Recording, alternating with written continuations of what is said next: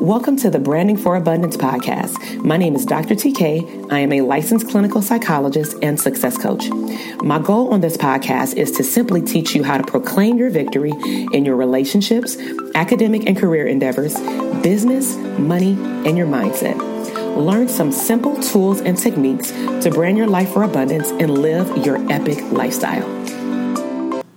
Welcome back to the Branding for Abundance podcast. This is Dr. TK, clinical psychologist and #1 branding coach for therapists.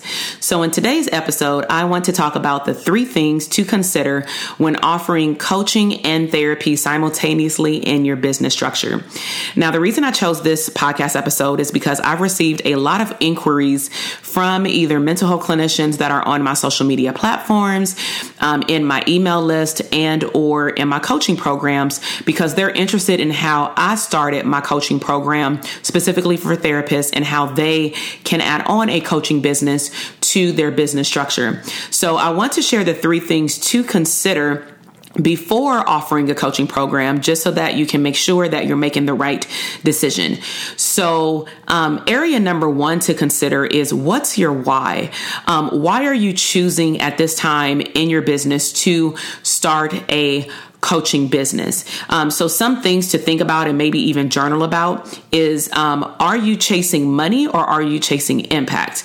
I do believe that from, at least I can just speak from the clinicians that I've spoke with, when I've asked them why they want to do coaching, for the most part, they do have good intentions, which is they can reach a broader range of individuals and they can cross over state lines, right? Because as being a mental health therapist, you have to be licensed in every state that you provide services in. However, on the back end of that statement, once we start getting into who they want to serve, it actually sounds just like the people that they want to serve in their private practice. And so certain things that you want to be careful with is, and I'll talk about this in one of the other points too, is doing a proper assessment of those clients that you want to serve, because you can't just put people in a bucket for coaching simply because they don't live in your state and you want to serve them. That's not the ethical way about going about things. And so I'd rather you serve individuals that you actually are passionate about serving, and you're passionate about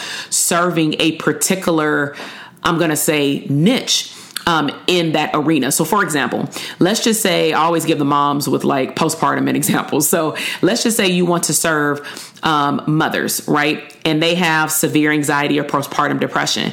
That's mental health. You can clearly see that per a consultation.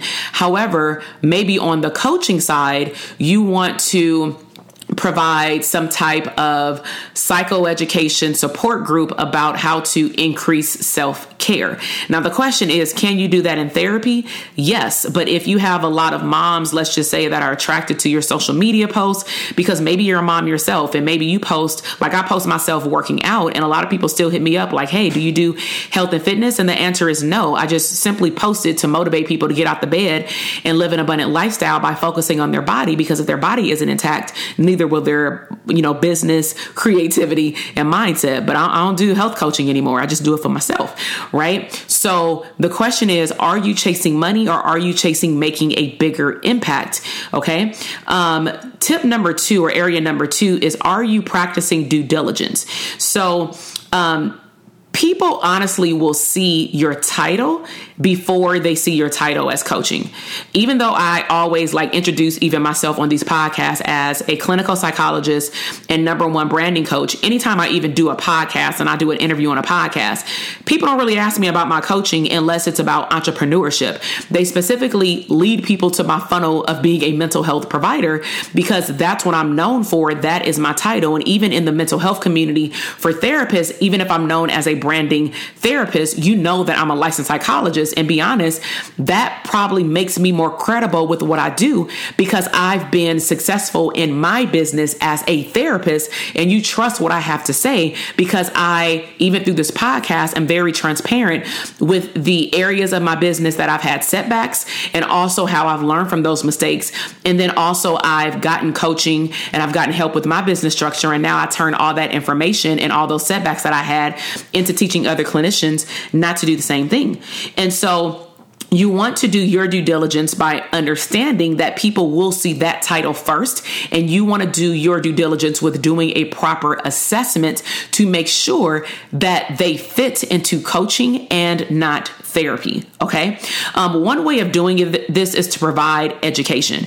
Okay. And one way of doing it on your website is just simply maybe even giving a page dedicated to it or a downloadable PDF download of what is the difference between therapy and coaching and how to differentiate the two. And you should also be doing this on a phone call, because if you do a consultation and someone calls you and they say, I want coaching. Do you do coaching? I heard you saying something on Instagram, etc. Then you still should be, as they're talking, assessing for mental health illness, functional impairments, because those are things that should be covered in mental health. And the way that we differentiated it, just so you know, if you have not researched the difference between life coaching and therapy, is that therapy, we do go to the past, and your job as a therapist is honestly just to get them to be able to function at 70% or higher. Okay. Functionality. They have no longer have had, a lot of functional impairments in academia, career, work, and or interpersonal relationships. Coaching is moving beyond 70%, beyond the past, and helping them move toward future goals. That is the biggest difference. So if you have a client, like I have clients that come in, they want to focus on anxiety, but they also want to focus on getting particular career paths and all those things. That's coaching. So I actually will give the client the choice and say, now I definitely can foresee me being an awesome therapist for you, but it also sounds like you need coaching, and I cannot do both. I cannot do therapy ethically. It's not written, but it's just best practices, because I tell my clients this, I don't want any of my clients to be the poster child for when the Board of Psychology or Board of Behavioral Sciences cracks down on all these therapists that are wanting to do therapy and coaching, and they look exactly the same if I went to your website, right? And so this is why I purposely do business coaching, because it's totally separate, okay? So you have to be able to find the language to differentiate it for your potential clients, because you should not be doing both, and you should not be tagging on one after the other. Also, again, you should not cross over from being a therapist into being a coach. You just simply have to refer them out. Area number 3 is do not be misleading. So be very clear on who is your target audience. Ask yourself, is your target audience for your coaching the same as your therapy clients? Because I believe that will be very confusing on your Instagram or Facebook or LinkedIn post, because you could be talking to the same person and then they're going to mess around and click the wrong button and they're going to end up in the wrong level of services. And what if you start coaching with them because you don't do a proper assessment, and then you recognize like, oh shoot, they actually need to be in therapy. Now you have to refer them out and they don't want to start over with someone else, but too bad, because you started with coaching, right? Also, who will choose or how will you choose which direction to take? So you may want to have some type of system documented, like a decision tree of how you're going to help the client decide, or how you're going to clinically decide if the client should go into therapy or should they go into coaching. Now, clearly a given would be they meet the mental health criteria for therapy. But what if the coaching aspect that you want to provide them is actually in your area of expertise, like career coaching? At that point, I would actually just offer the client and let them know, hey, I'm actually really good in this area, but I know an awesome therapist that can actually work with you on your, mental health area. But I know that I'm the number one person in this area that works on career coaching, which is why I would actually suggest that you work with my counterpart in therapy, and I can simultaneously, if you would like to do it at the same time, I can work with you on coaching. But I cannot start with you in therapy, because some clients will ask like, well, can you start, with me in this arena and then we just top it off with coaching? No. Okay. So maybe also something to keep in mind is, like I mentioned, I do business coaching. So when we talk about being not misleading, offer another niche way separate from the people that you do therapy with. So if you work with children and adolescents, maybe you're doing coaching for couples, premarital coaching, right? Maybe you're doing parenting coaching. Just make it very different so that if somebody went to your website, they can clearly see that those are two different sets of services. Okay. So let me just recap 3 things to consider when offering coaching and therapy. And again, this is just an overview just to get you thinking is you have to think about what is your why, and hopefully you're chasing impact and you're passionate about your niche and you're not just chasing, I just want extra money and I know I can charge more for coaching or whatever your reference is. Number 2 is do your due diligence. People will often see your title before they see your title in coaching. So you have to be able to differentiate the two on your own and the verbiage to the actual client. And then number 3 is don't be misleading. You have to know who your target audience is, and just frame of reference, the best way to start your coaching business is to try to see if you can offer something totally separate from who you serve in your therapy practice. So I really hope that you enjoyed the information that I shared in the podcast today. As usual, I would love to engage with you. And so please subscribe to the podcast channel. Leave me your takeaway. If you want to go that extra mile, snapshot this podcast episode on social media and let me know your biggest takeaway, and I can engage with you as well and repost you as well to give you some exposure.